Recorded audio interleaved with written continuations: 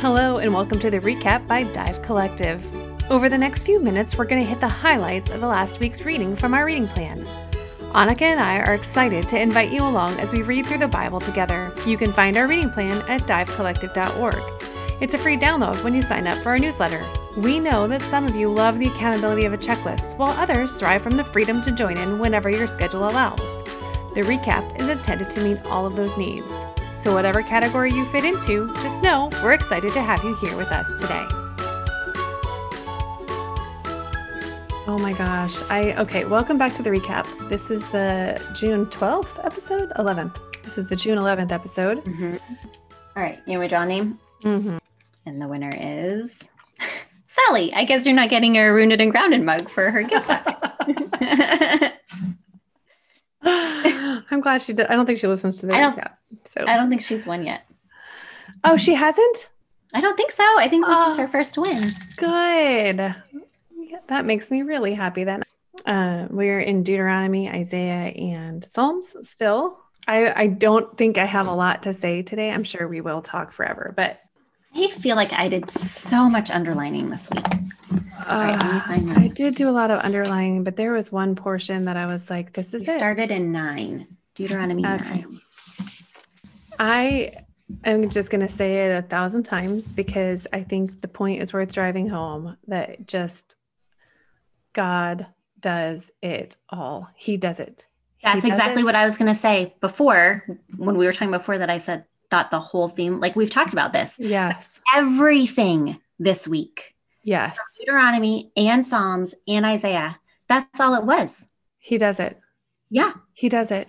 He does it. He does it. He wants us to rest in the reality that he does it. He wants us to abide in him. He wants to be our portion and our possession. And he wants us to watch him do it all. He does it all. Mm-hmm.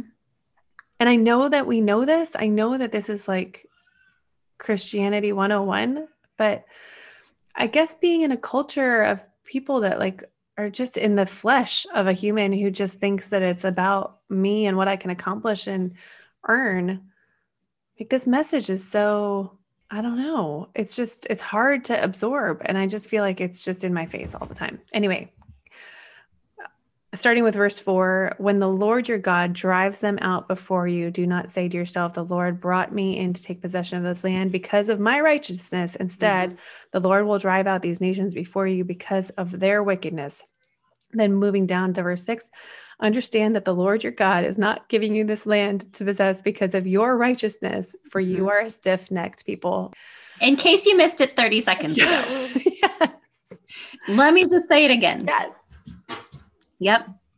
The theme of this week was that God will do it. And yet, in Deuteronomy 9 and Deuteronomy 10, twice God listens to Moses and responds in response to what Moses requests.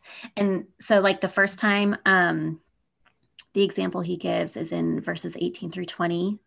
This is after he comes down and they've built the calf and Moses smashes the tablets and God is like, I am done. Like we're wiping them out. Actually, this might be the second time because he says, once again, God listened to me. So maybe I missed the first time. Well, yeah, go ahead. But once again, God listened to me and Aaron, how furious he was with Aaron, ready to destroy him. But I prayed also for Aaron at the same time.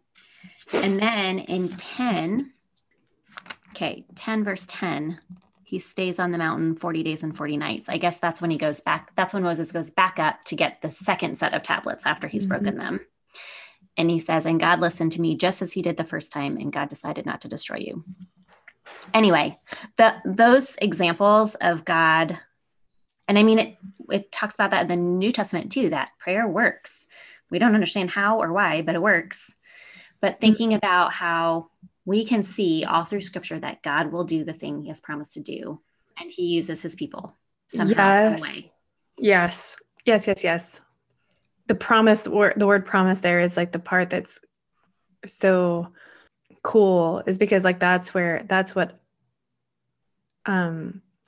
Moses used to intercede. So he used God's Right. promise. Like the Reminds whole thing. God of his promise. Yes. Yeah, the whole thing is Moses reminding God of his promise, not that God forgot his promise. Not that I'm going to get into what I think God's motivation was or what all of that means, but just Right. the idea that he used his promise. Then, well, hello there. We're so glad you're following along with us on the recap. We wanted to invite you to study Jacob with us this summer. We have been going through the book of Genesis this year, and our next 8-week study is on the life of Jacob.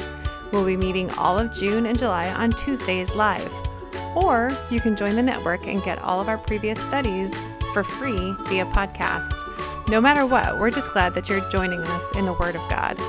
Now, let's get back to the recap. A couple things that stood out from those two passages that you just brought up that I kind of wanted to talk about. One of them I don't have an answer to, but I wondered about is that the first time God cuts the stone tablets and he writes on them, Moses goes down and he sees what happens and he breaks them. And then the second time in chapter 10 at the beginning, it says, the Lord said to me at that time, cut 2 stone tablets like the first ones and come to me on the mountain and make a wooden ark. I will write on the tablets the words that were on the first tablets you broke, and you were to place them in the ark. So I don't know whether, I don't really know what's going on there. I just thought it was interesting that the second time God had Moses cut them as opposed to them being cut by God. But either way, in both cases, it was God's word that he wrote, which was his basically a covenant that he's making with them. Like, you do this and I will do this. So we're seeing a different covenant than the one that he made with Abraham, because there's an exchange made. And I feel like it's just been within the last year that I've understood the difference between the covenants, like that the significant difference between Abraham's covenant and Moses's, the covenant that he gives to Moses and the Israelites. The second thing that was interesting about this passage is that we are just in a spiritual formation group that we're talking about the spiritual disciplines and how the spiritual disciplines don't make us more righteous. They don't make us any, like, we can't earn more of God's favor through the spiritual disciplines, but that they put us in a position for the Holy Spirit to do a work in and through us. It's just more about positioning ourselves in a place where we're desiring for God to work in us, trusting that he is the one that does the work and he will do it.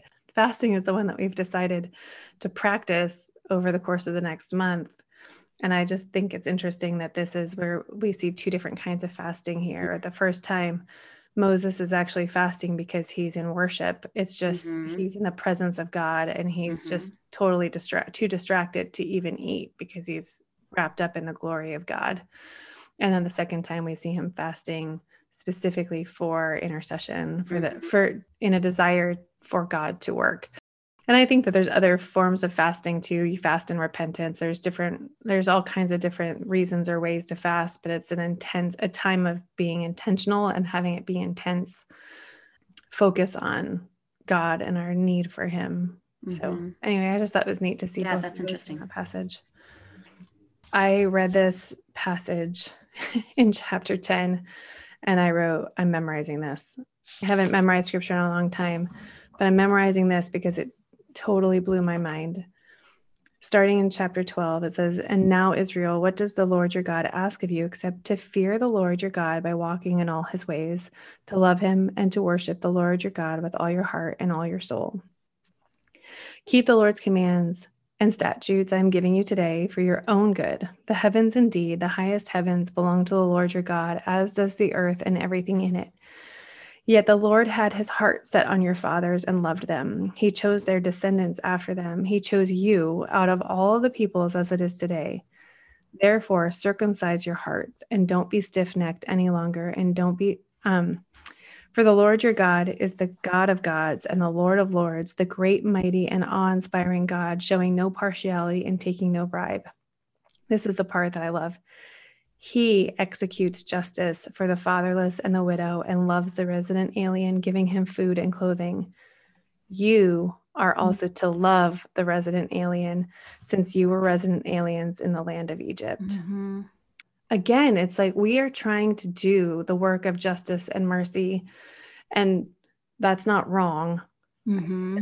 He says that we're to do this, but like the reality is that there will be no justice for these people except what God execute. Like God will execute the justice on behalf of these people, and that we are to love them. It like that whole like faith, hope, and love. That's all that remains. Faith that God will do it, hope that God will do it. And in the meantime, we have the wide open spaces to love God and the people that he puts in our paths in the meantime. That whole passage was just like, I think my jaw hit the floor. I was like, this is beautiful. Yeah, I have all that underlined too. Okay, so what you were just saying while you were talking made me think of something that we read in Isaiah this week. Okay, first, let me back up. That was one of the things I noticed in Deuteronomy 2 this week was him reminding them, don't forget you were slaves. Don't forget that I brought you out of Egypt. Don't forget who you were compared to what I have made you now. Yes. And then there was a section in Isaiah that we read that reminded me, there's that in Romans 3, the first couple chapters of Romans, Paul's basically talking about who we were. And then he's like, but now Jesus, basically. And so that makes me think of, I mean, it kind of goes back to the conversation you and I were having before all of this. Like as believers, remembering who we were before we had the Spirit should make it a lot easier for us to love. Yes. Just that recognition of, I mean, at the cross, we're all the same. And without the Spirit, we are dead. Yes. Moses is reminding them, don't forget who you were. And I mean, it comes up a lot in the New Testament, even just Paul in the epistles. Don't forget who you were. You were dead and now you're alive. Yes. Yep. That I think that definitely sums up Deuteronomy. Don't forget. Just reminders of what happened. I was just going to say last week I mentioned that whole like, I think probably in most translations it says just the Lord your God repeatedly, but in Deuteronomy, in the Message, it's God, your God, and it sticks out to me in a different way. I've just been underlining every time he says that. Seriously. It's everywhere. So many times. It's everywhere. Moses is just like, do not forget who your God is. And do not forget that you belong to, like, he's your God and you are his people. Like all of that is wrapped up in that. Yes. What are we going to say about 15? Well, just the whole idea of caring for the foreigner in starting in 12. When you set the slave free, don't send him away empty-handed. Give generously to him from your flock, your threshing floor, and your winepress. You are to give him whatever the Lord your God has blessed you with. Remember that you were a slave in the land of Egypt, and the Lord your God redeemed you. Having recently studied Ruth again, one of the big takeaways that I got from this, because there's somebody in the class that kind of has a different perspective. Like she comes from like that justice, mercy, like perspective that I just don't spend a lot of time thinking about. And so at that passage, it was great to walk away from it and go, what we see in Boaz, because he's walking in the time of the judges when everything was going to hell in a handbasket. Boaz was keeping with the Mosaic covenant as closely as we see anybody doing during that time. And so the beauty of Boaz's treatment of Ruth is that we see that Boaz is enacting what God has already set this, the whole thing has been set up from the beginning, that there would always be enough for everybody, that the poor would always be taken care of, that the slave would always be loved and cared for. Like Boaz has set up an entire community of people that is exactly what God's intention was from the very beginning. We get a picture of what it's supposed to look like when you're a foreigner and you come into God's land. And so that idea that this was God's intention from the very beginning, was to make sure there was enough for everybody. And that right now, who we are as believers, if you are somebody who believes that this is what God has in mind, for our brothers and sisters who live with a fear that there isn't going to be enough for all of us if we let the alien and the foreigner come in, it's good to have that reminder of what the character of God is, like that this is God's character, to make sure that there is enough for all of his people, that there's not just enough, but there's more than enough for everyone. And so if we all live according to that reality, that God will make sure that there's enough for all of us, then we won't be afraid. Like we don't have to live afraid. And so her responsibility as somebody who's social justice minded isn't to get angry with the people that are afraid, who live afraid that there won't be enough, but to remind her brothers and sisters, that we don't have to be afraid, because there will always be enough for those of us who follow Christ. Like that we can live so generously with to everyone. Anyway, just that whole, it's easy to forget when we live half in our flesh and in our politics and half in our Christian, worldview, that God saw this all ahead of time, and he set it up a certain way. And when we are in Christ, like, we live in that land, live in that kingdom mindedness, and reside in that land right now, Yeah. I wish I could articulate that clearly. I don't feel like I really did, but this is my theology coming out a little bit, I think. But we live so much in the not yet, like the part that's not, like the kingdom that's not here yet. Yes. We live so much in that we forget that the kingdom is here. Yes. And we don't live in that part of it. Yes. Yes. Yes. And even though we might vote according to the world, because the world is still the world, I vote based on the fact that I know human hearts are bad. You know what I mean? Yes. Yes. And if human hearts are bad, this is the best way to get human hearts that are bad to, like, do the right thing, to work together. This is the closest we can get. Yes. Yeah. Yes. The reality, like the way I should live my life, though, is that God knew our hearts were bad, and he made sure that there's still enough for those who are his. So it's all going to be okay. It is a really, like, I think it's something that you've been pondering and thinking through a lot. And so we've been talking about it a lot, but just that, okay, so you've been talking a lot about how, like, faith, hope, and love, everything else can just kind of, like, which there is truth to the fact that when we're focusing on those things, other things fall into place. Or just, yeah.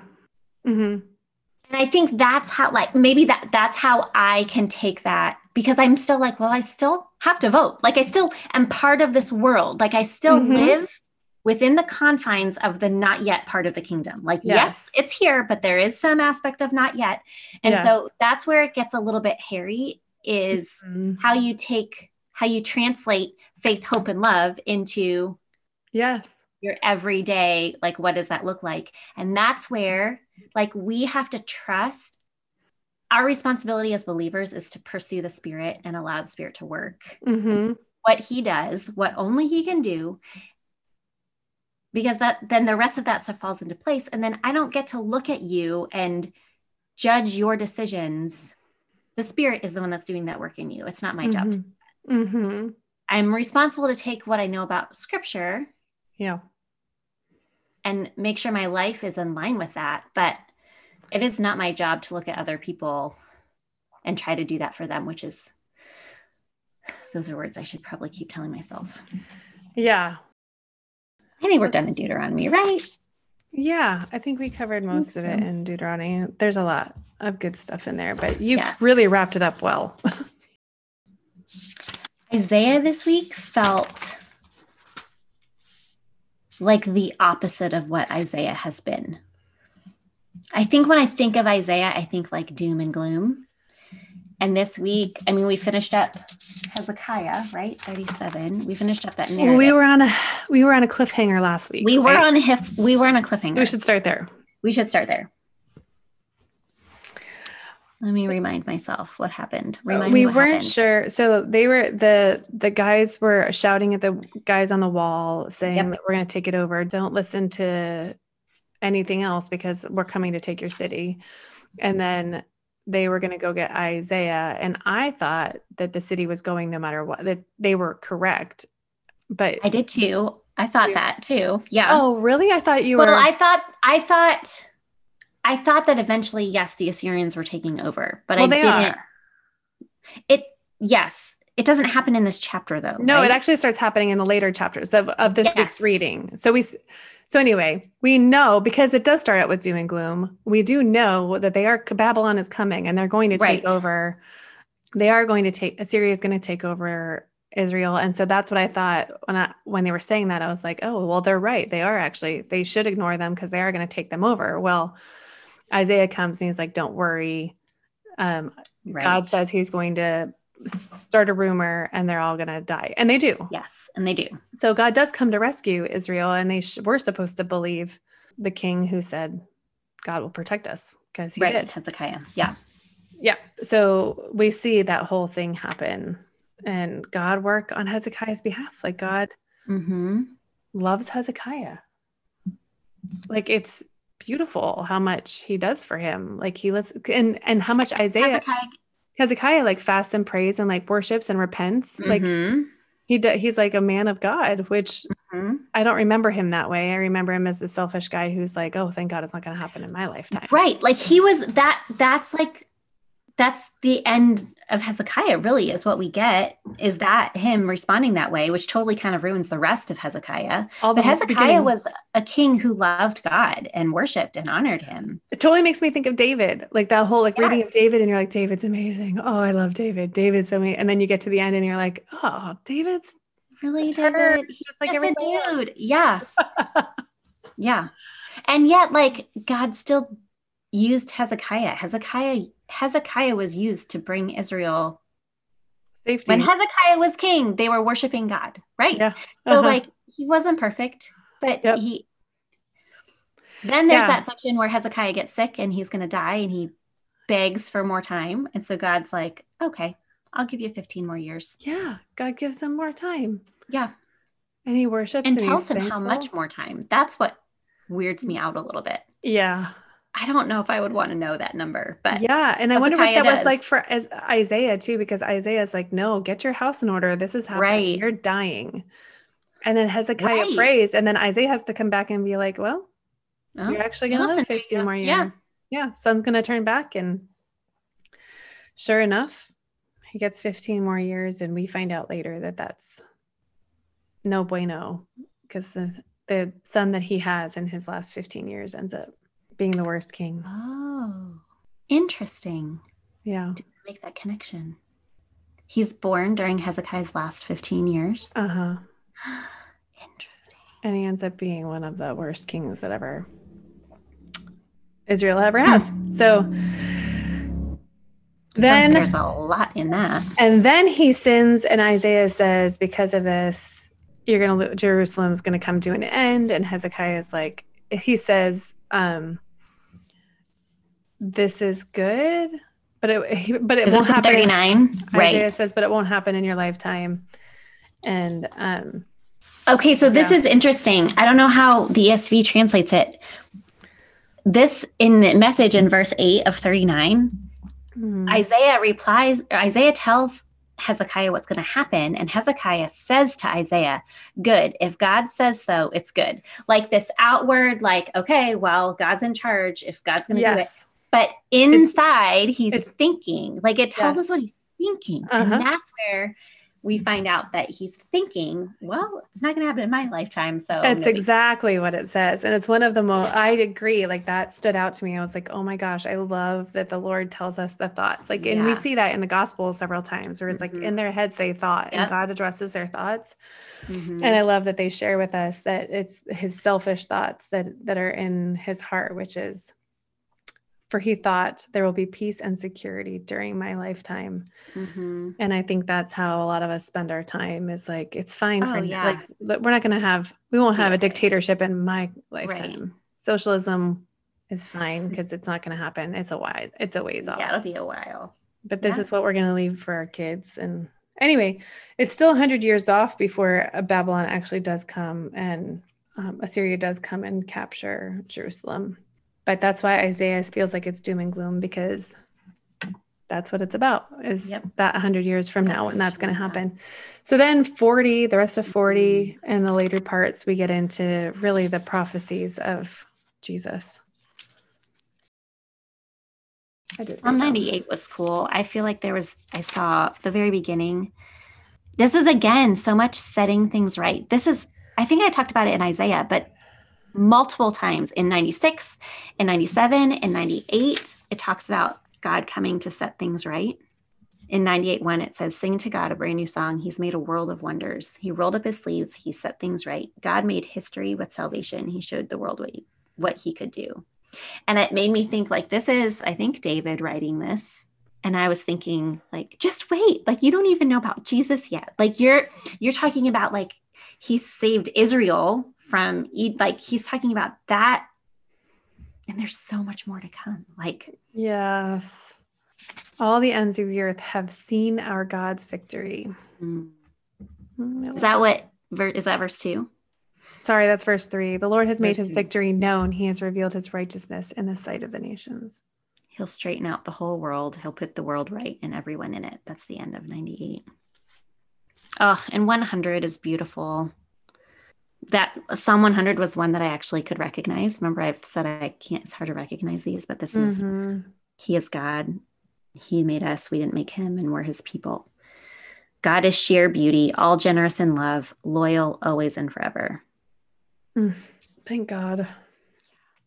And then we read Psalm 103 this week, which is super special to me. And I feel like I talk about it all the time. I had a few people recommend the Tony Evans Bible. Oh, I think I've heard you mention it. Yeah, it's really funny because I was reading it and my sister-in-law was like, I don't really understand why there's a man's name on your Bible. Like, what is the Tony Evans? Okay, Tony Bible? Evans, was he a football player? Why do I have in my head that he was a football player? I mean, he's a famous preacher. He's Priscilla Shirer's dad. Oh, that's right. Yes. Okay. Yeah. So I got it, one, because he's a Black man. He's a Black pastor, and I want more of those voices in my life. So, and when I heard that it was a really good study Bible, and he's Priscilla Shirer's dad, so it has to be good. He's got lots of things going for him. Yeah. I was like, I'll buy into that. So that's what I'm in right now. Anyway, I really like his questions and answers on the Psalms. How can the Psalms teach us to pray and praise better? Answer. The Psalms are like a school of prayer. The beautiful thing about them is that they give the panoramic view of prayer and praise. They cover everything, when nothing is wrong and when everything is wrong. The Psalms provide abundant examples of people struggling with how to pray and praise in their circumstances. They're broad in subject matter, covering virtually any situation that you could face. So work your way through the Psalms. You can do this progressively from beginning to end, or you can read them based on specific subject matter, finding Psalms that match your circumstances. If you're losing hope right now, read Psalm 42. If you need to praise God, read Psalm 100. If you need to be reminded that God can meet your needs, read Psalm 23. There's a psalm for every circumstance. He stole our line. Yeah, well, I like that. Well, it's kind of funny that he said you could read it from beginning to end, which is what we're doing. And which I've been kind of more in the mode of like, I really want to pray them. I want to learn to pray them for where I'm at.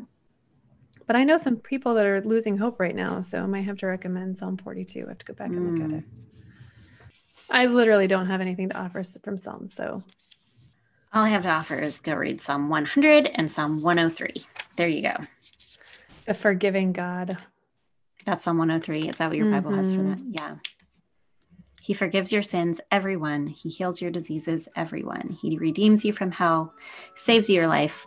He crowns you with love and mercy, a paradise crown. He wraps you in goodness, beauty eternal. He renews your youth. Everyone. God is sheer mercy and grace.